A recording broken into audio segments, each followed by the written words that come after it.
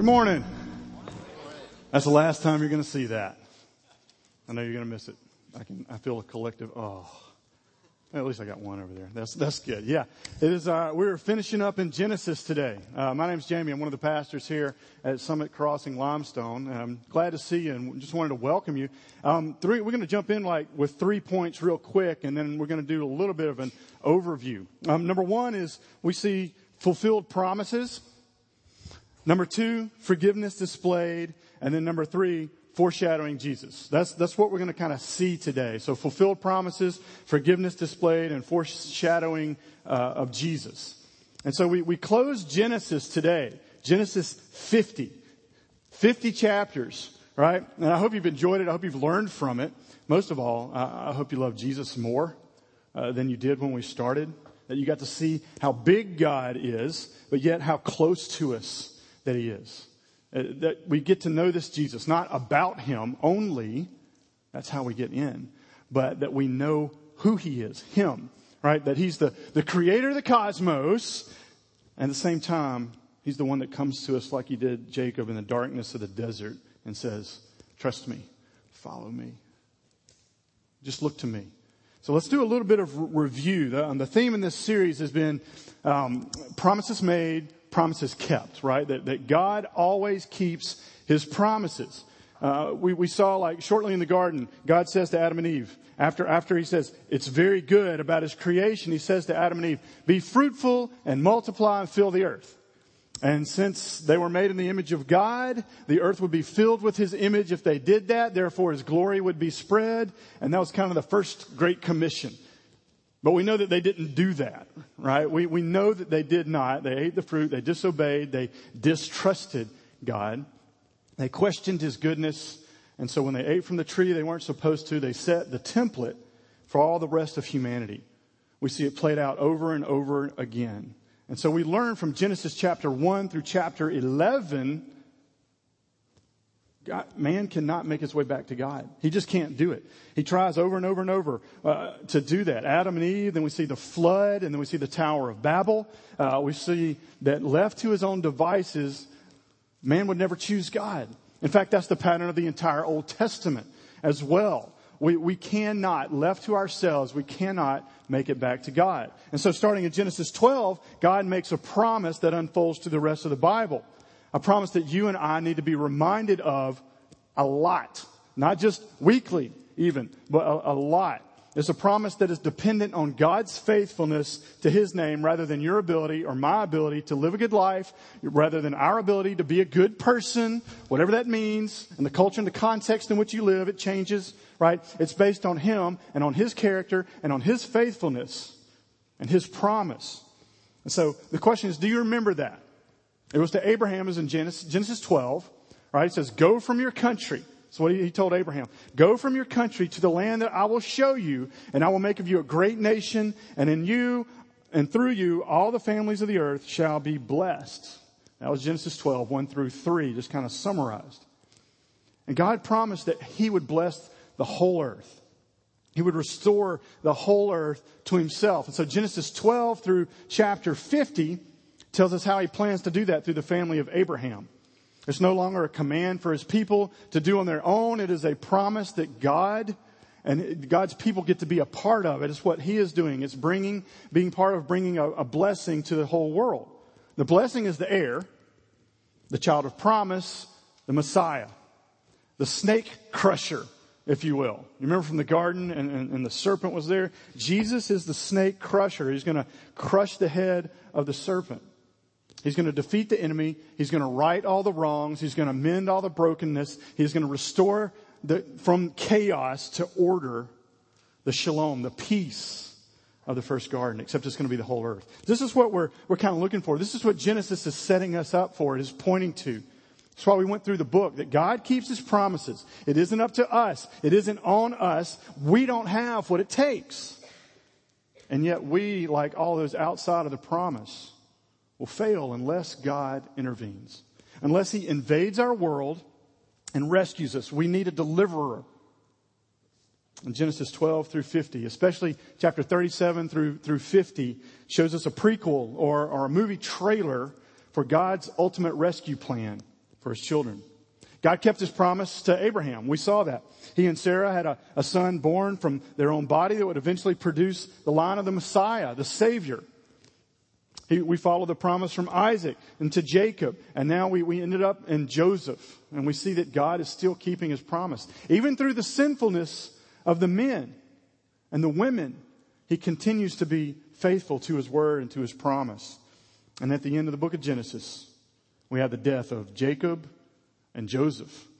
And they're both recorded. One at the beginning of chapter 50, one at the end of chapter 50, which is where we are today. And for Jacob's funeral, it was kind of like a state affair for Egypt, right? The coffin, there was like this official mourning period of 70 days. It's a long time, right? I think the Hebrew were like somewhere between 7 and, 14 or so. But it was 70 days that it was officially mourned, that the whole country set aside time to weep.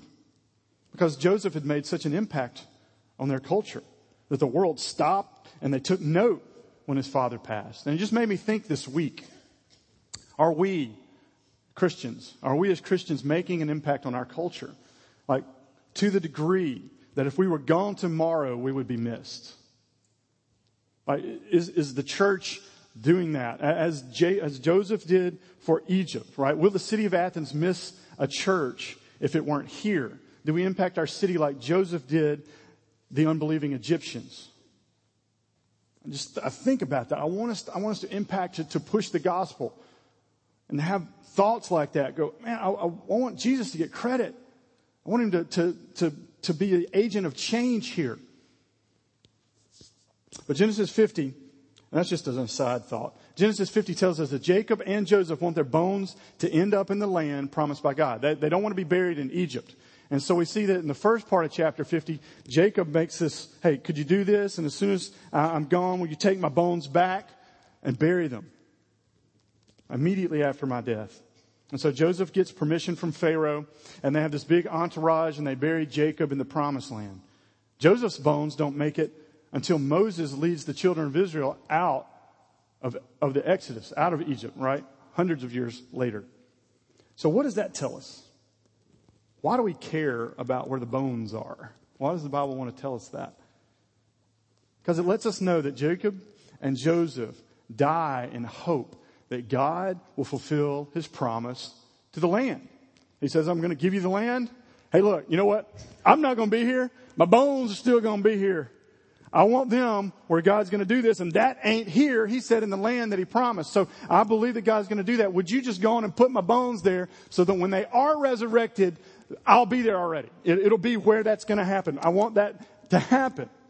This is where the new heaven, the new earth, they didn't see all of that yet. All they knew is God promised the land. He's done everything he's promised so far. I haven't seen that part yet. Man, I want to see that, and I want to be there. Just go on and put them there. That's the faith that we are to live with.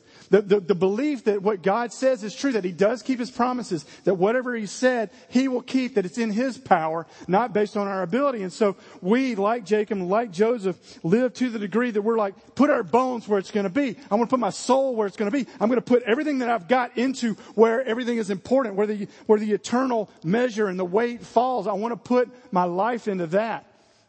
That's how we're to live in hope today. And so we get that story at the beginning with Jacob, and we get Joseph's bones in the end, and we get that recorded later that his bones are taken by Moses. And in between these two deaths, we get this little story. And the little story is kind of a summary of the life of Joseph. It's kind of like his whole life is just summed up in about just a few verses between he and his brothers. Point 2, forgiveness displayed. So that's the fulfillment of the promises. The forgiveness displayed is look at verse 15. That's kind of where Stephen was reading this morning. Verse 15 starts with Joseph and his brothers. And when they saw that their father was dead, they said, it may be that Joseph will hate us and pay us back for all the evil that we did to him. Is that odd if you were here when we were preaching on the great reconciliation of chapter 45? Where Joseph, and he wept and it was all good and God sent me ahead and God did this and don't worry about it and all this forgiveness and they're all good and they all move up there and they're all one big happy family. Jacob dies and they're like, he's going to hate us. He's going to get us back. He's been waiting all this time. I know he's been plotting. He's just waiting for Jacob to go. And so they come up with this idea, right? So they sent a message to Joseph, verse 16, and it said, your father, not our father, your father, you're separate from us. We're down here, you're up there, you're in power. We have to figure out how to live here now. Your father gave this command before he died. Say to Joseph, please forgive the transgressions of your brothers and their sin because they did evil to you. And now please forgive the transgression of the servants of the God of your father. This is what Joseph's brothers are telling Joseph. Hey, Jacob, he wanted you to be kind to us. Please don't forget that. Look at the next verse. What's the next verse say? After they say that, it says, Joseph wept when they spoke to him. Why? Why did Joseph weep? Now you got to remember, this is not right after they reconciled in chapter 45. This is a long time later. This is 17 years later. The famine's come and gone. They're living life, doing life in Egypt. And first of all, most of the scholars say that this is probably not even true, what they're saying, that Jacob probably never even really said that. They're just using that as kind of a technique, as a shield to protect themselves. Guilt and unresolved shame seem to be surfacing. They don't even believe what Joseph said 17 years ago, it seems. Now, maybe this will connect with you like it did me this week. May take a second. They wanted to be forgiven for what they had already been forgiven for. Ever been there? They didn't believe it. They wanted to be forgiven for what they had already been told you have been forgiven for. They don't justify their sin. They don't excuse it. They don't minimize it. They don't say, oh, it was a mistake when we threw you in the pit or when we left you for dead. It was an accident. It was an error in judgment. That's what we do nowadays with sin. We minimize it. We excuse it. We blame other people. We push it aside. They just owned it. They call it what it is. Transgression 2 times there. Sin. They called it evil. They are desperately trying to gain forgiveness. Even if they have to deceive to get it. To manipulate this. That's what they know. That's what they're like. They've been lived under Jacob, the deceiver, right? That generational sin, it just patterns and it's their default, it's their go-to if they're not having their eyes fixed on Jesus, on their Lord at this time, right? And so that's what they've done. They know they need forgiveness and they don't believe that they have it. And so Joseph weeps because it exposes that for years they haven't believed who Joseph is, that he was a transformed man, that he wasn't holding that over their head, that he wasn't all those things that they had believed about him, that they weren't seeing him clearly, that he was different, and that they had forgotten what he did. He forgave them. He really did. God really changed him. Joseph really forgave them. And then he even extended true compassion to his oppressors. I mean, this was amazing. It wasn't fake. And now they're treating him like all that was in vain. Not because of Joseph, but because their slow hearts just can't believe that grace is real. So what do you do? What do you do when you still think you need to be forgiven for what you've already been forgiven for? Because that's what I want. What do I need to do? What do I do? I got to do something. I got to do it.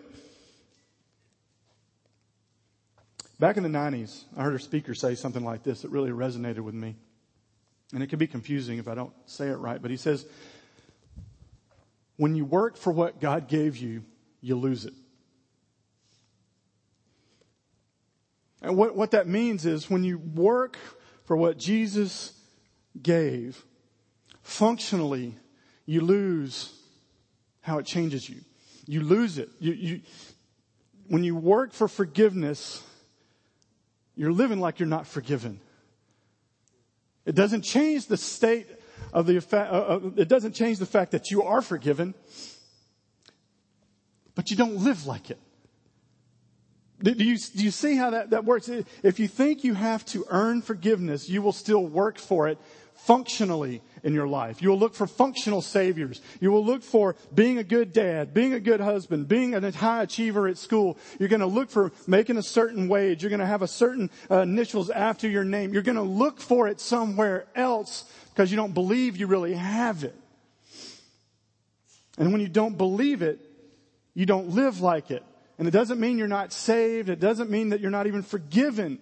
It means that you don't believe the good news. You're not believing the gospel. And when we end up working for what Jesus gave us freely, we live defeated. We're constantly trying to make amends, constantly trying to pay God back or to not make him mad or to do enough, long enough, right enough so that we'll feel okay about ourselves, so that we can go into his presence. We're Joseph's brothers. It's not how we're designed to live. And so the brothers thought Joseph's smile at them was fake. And that now, since his father was their father was dead, he would unleash the justice that he had stored up for them, which they deserved. This is why Joseph wept. They forgot who he was and what he had done. The forgiveness wasn't real to them. They knew it. They heard it in their heads. And when I say in their heart, I don't mean emotions. What I mean is what the Old Testament refers to the heart. That's not even the word it uses. But when we say heart, we mean the motivational structure for your life. The will, the desire, what makes you tick, what makes you run, what drives you. That is what I'm talking about when I say the heart, right? And so it wasn't real to their hearts. The mind is included in your heart. Your heart is not included in your mind when you're thinking this way. 2 Peter 1:9 says, "For whoever lacks these qualities is so nearsighted that he is blind, having forgotten that he was cleansed from his former sins." It's just not real to us. We need Jesus to be real. We need his forgiveness to be real. We read it somewhere. Somebody told us about it. But we're not walking in it. This is where these guys were. This is precisely why we need each other. This is why we need community. I don't trust myself. Jamey, your emotions are falling. I get that. So is my mind. And I'm scared sometimes of that. I need somebody to say, hey, here's the gospel. Why are you forgetting that? You do. I'm like, I do. You and I need one another to remind one another of the goodness of God. What he's done for us, who he is, because we forget so often. So let's slow down over these few verses, 19, 20, and 21, and just kind of walk through this process that we're given. We'll start with verse 19, because I want you to see how Joseph reacts to this. These are pivotal verses because it's pivotal in how you live your life and in your understanding of who God is. So traits of true forgiveness, 19, 20, and 21. It's kind of like a miniature points within a point, I guess. The first one, verse 19. But Joseph said to them, "Do not fear, for am I in the place of God?" True forgiveness does not assume the place of God. We would never say that we do that. We just find ourselves there. But we would never, unless somebody really points it out and we have the humility to see it, we wouldn't see that. We assume the place of God sometimes. To not choose the place of God, it doesn't choose who to forgive and who to withhold forgiveness from for judgment. It listens to the great shepherd, Jesus, who tells us in the Sermon on the Mount, right, in chapter 6 of Matthew, "For if you forgive others their trespasses, your heavenly Father will also forgive you. But if you do not forgive others their trespasses, neither will your Father forgive your trespasses." That's a confusing verse. Because Jesus isn't saying he will forgive you if you forgive others. Based on your forgiveness for others, he will forgive you. That is not what he's saying. He is saying when you understand your place, when you understand that your sin is so deep and so offensive to God, yet, there's a big yet, but because of Christ and his blood and his work on the cross, you've been completely forgiven. Completely forgiven. And when you get that, you're free to forgive others. Because when you choose not to forgive, what you're saying is, God, you can forgive them, but I'm not. Let me stand in your place and I will decide who gets forgiveness and who don't, because they really hurt me. And it probably is a real hurt. And yet we have a command that says you have to forgive others. And if you don't forgive, it's because you don't understand what you have been forgiven. You don't understand the poverty of your spirit. It's a work of the Holy Spirit. I mean, it's a supernatural thing. It doesn't say that all your anger is gone now. It doesn't say that you've forgotten whatever happened and that things should go back to the way they were. What it does mean is that you are choosing to treat someone the way God treats you. That's hard if you've really been hurt. But it's also something you're commanded to do because it's for your good. And only you can do that if you're relying on God, the Spirit of God within you. This is not some religion where you could pull that one off and grit your teeth through it for years. You can try. You'll get angry. And then you'll get bitter. And you'll get dead in your heart. And you'll wonder why God doesn't show up. Because you did it without him. And you didn't really do it.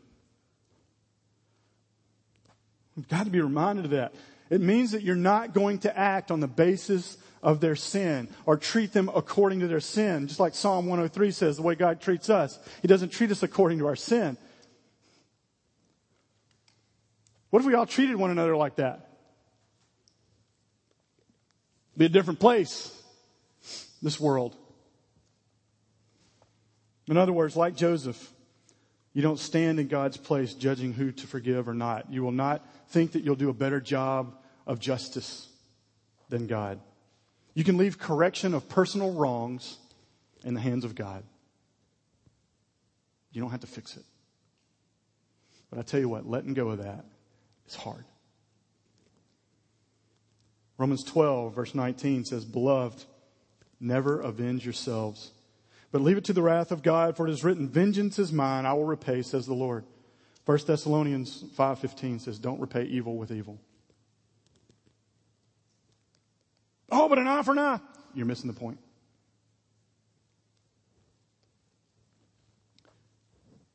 I don't need that chart just yet. That's the next point. Number 2, verse 20. As for you, so remember, this is Joseph. And he's talking to his brothers. As for you, you meant evil against me, but God meant it for good, to bring it about that many people should be kept alive as they are today. Now, quick reminder, Joseph's brothers threw him in a pit, left him for dead, hated him because his father loved him more than them. This is what he's speaking to. This is when he was 17 years old now. Right? That's what happened then. And so this is probably the most famous verse in this passage, and it's a summary of Joseph's story. And it's got huge truths and implications, right? The sovereignty of God. That sin can't mess his plans up. This is good news coming right here. Good news for an old dude like me that thought he just messed his whole life up. Sin can't mess up his plans. Other people can't mess up his plans. I even can't mess up his plans. I'm not that powerful. I'm reminded of that here. It doesn't release us from the responsibility of holiness to seek after God. It doesn't give us a pass on sin or remove responsibility when we do sin off us. It doesn't. But it doesn't remove the tension from God is sovereign and his will be accomplished. It will come to pass, right? And it blows our little human thinking. Look at the life of Jacob. He deceived his brother about his birthright. He lied to his father about the family blessing. Those are two huge things. As a result, his life falls apart. It was his fault, his sin. He blew up his life. He was on the run. And seemingly his life was ready to downshift into plan B. God doesn't have a plan B. He doesn't need one. God used his sin to meet his wife Rachel. He used the sin of Laban to bring Leah on the scene. These all resulted in the line of the Messiah to save the world. This is how God works. As many bad and sinful choices as Jacob made, God wasn't stuck. He wasn't wringing his hands. Oh, I didn't know you were going to do that. Oh, that was a bad decision. What am I going to do now? I got to choose somebody else. Let me get one that'll finally get it right. I need that guy on my team because he doesn't blow it. Those people don't exist because they're people. And somehow in his sovereignty, he takes brokenness and ashes that we present to him, that we think are so awesome. Or sometimes we're aware of how broken they are. And he takes the brokenness and the ashes and he makes them into a beautiful masterpiece.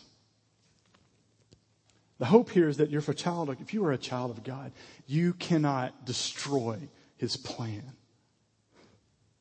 No power on earth can. This is good news to a middle school student who feels like they've blown it.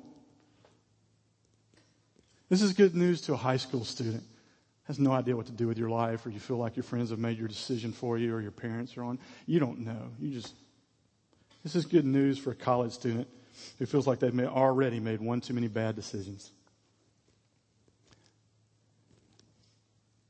This is good news to a guy like me, a husband, a parent, and a pastor.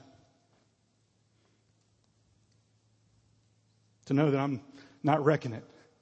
And yet somehow, when I trust the Lord, he makes it into something that's beautiful. And I don't understand it. And look at the verse, man. I mean, look at it. The verse says, as for you, you meant evil against me. Meant. Wasn't an accident. Meant it. I wanted to hurt you. I wanted to mess you up. I wanted you to die. God will take that, flip it on its head like he does the kingdom for your good, for his good. Now, do you always see it right now? Absolutely not. They meant evil, but because somewhere in the pit, or somewhere in the prison, or somewhere in the darkness of suffering, Joseph's heart was transformed by the mercy of God to really trust him, to really follow him. He had a different worldview. He had a different view of the world. Like when I was in Nepal and we're down at 4,000 feet and we're walking through valleys and I'm looking up at all the mountains, I have no idea where I'm going. The mountain looks like it's about a mile that way, but it's really 22 miles that way. And I've got to go over 2 rivers and all kinds of basins. I have no idea where I'm going. I can't see it. You go up 14,000 feet, 15,000 feet. You're like, oh, I see now. I need to cut left and then go right or I'll just be stuck. Joseph's view had changed. Joseph doesn't have to pretend, oh, it's not that bad. Your sin against me wasn't that bad. He doesn't have to say, oh, what, you're just terrible and there's no recovering from this. He's able to be a realistic person and say, you know what? Evil is real. It's not an illusion. And I don't expect otherwise in this world. But God is always, always, always working for good, even though I don't see it, and it may be years or centuries or not until the last day of history until I know how that worked. But he brings about fulfillment of his promises. And only God can take what other people mean for evil and somehow through what we call miracles, bring good. His plan will be accomplished. No one will thwart it. No one is powerful enough to do that. Now, if that doesn't get you excited about being a Christian, about being alive, about hope, if it doesn't push you to worship, that God can't be stopped, that you're not in the way, that he is on the throne and nobody can do a thing about it, I don't know what does. I mean, part of me just wants to stop. I got another point. But part of me wants to stop right there. And Jesus is the ultimate example of good being brought out of evil, right? People meant his death for evil, but God meant it for good. Verse 21, so don't fear. Joseph continues to go here. This is a man that's been changed. I will provide for you and your little ones. Thus he comforted them and spoke kindly to them. Joseph doesn't repay evil with evil. He doesn't just forgive. He forgives and he extends love and kindness to his oppressors. That's a changed heart. That's a transformed heart. That's not it's my duty to forgive. That's not that. This is evidence of someone who has spent time with God, like Moses, and their face is shining. They're a different person. They're able to leave things with God. It takes great humility and great confidence in the Lord at the same time. A bold humility, if you will. Like someone who knows that they don't deserve this forgiveness, but boy, they sure are sure they've got it, so they can just extend it. That's what Christianity should look like. And to do that is to anticipate Christ. And so our last point, number 3, a foreshadow. Speaking of anticipating Christ, Genesis spent 3 chapters on creation. Just 3. Genesis spent 14 chapters on Joseph. Isn't that interesting? Joseph's attitude toward his brothers certainly anticipates Jesus' attitude toward us. What we did to him, who he is, and what he did for us. So a little bit quicker or bigger picture. Here, if you can put that chart up there right now. This is exciting to me. You may not be able to read it in the back. I just handpicked a few of them. They're closer to 30 plus similarities that just have a scripture by each one of them, right? But the fact that Joseph was loved by his father, and we hear God say, "This is my beloved son in whom I'm well pleased." We see that Joseph's brothers didn't believe him and they hated him. We know that Jesus came to his own and his own rejected him. Joseph's brothers conspired against him. The Jews took counsel against Jesus. Joseph was imprisoned based on false charges. False witnesses were brought in against Jesus. Joseph was stripped and sold for silver. Jesus was stripped and sold for silver. Joseph's brothers didn't recognize him. The Jews didn't recognize their Messiah. Joseph was condemned with 2 criminals. In prison, Jesus was crucified with 2 criminals. Joseph's brothers finally bowed their knees. And at the name of Jesus, every knee will bow. And Joseph was made ruler over Egypt, and he was at the right hand of Pharaoh. And when Jesus was crucified, buried, and raised again, he was raised to the right hand of God the Father. Joseph was a type of Christ, a picture of Jesus, before the law was ever even given. He shows up in Genesis. Genesis spends 14 chapters on him, 3 on creation. I'm not doing this justice. So I say, hey, go back and look at that. Spend some time on that. Joseph pointed to a true and greater deliverer who wouldn't deliver his people from physical starvation and death alone, but eternal death and separation from God. He didn't just suffer, but Jesus died and was raised again so that you and I could truly live out of joy and peace, even in the midst of great sorrow and tribulation in a messed up generation. So the question is, do you know Jesus like that? Does your life reflect this kind of transformation, or does your life reflect constantly trying to turn over a new leaf, constantly trying to be a good person, constantly trying to live up to the code that you think your parents set or that you set for yourself? Do you really know the difference between the gospel and religion?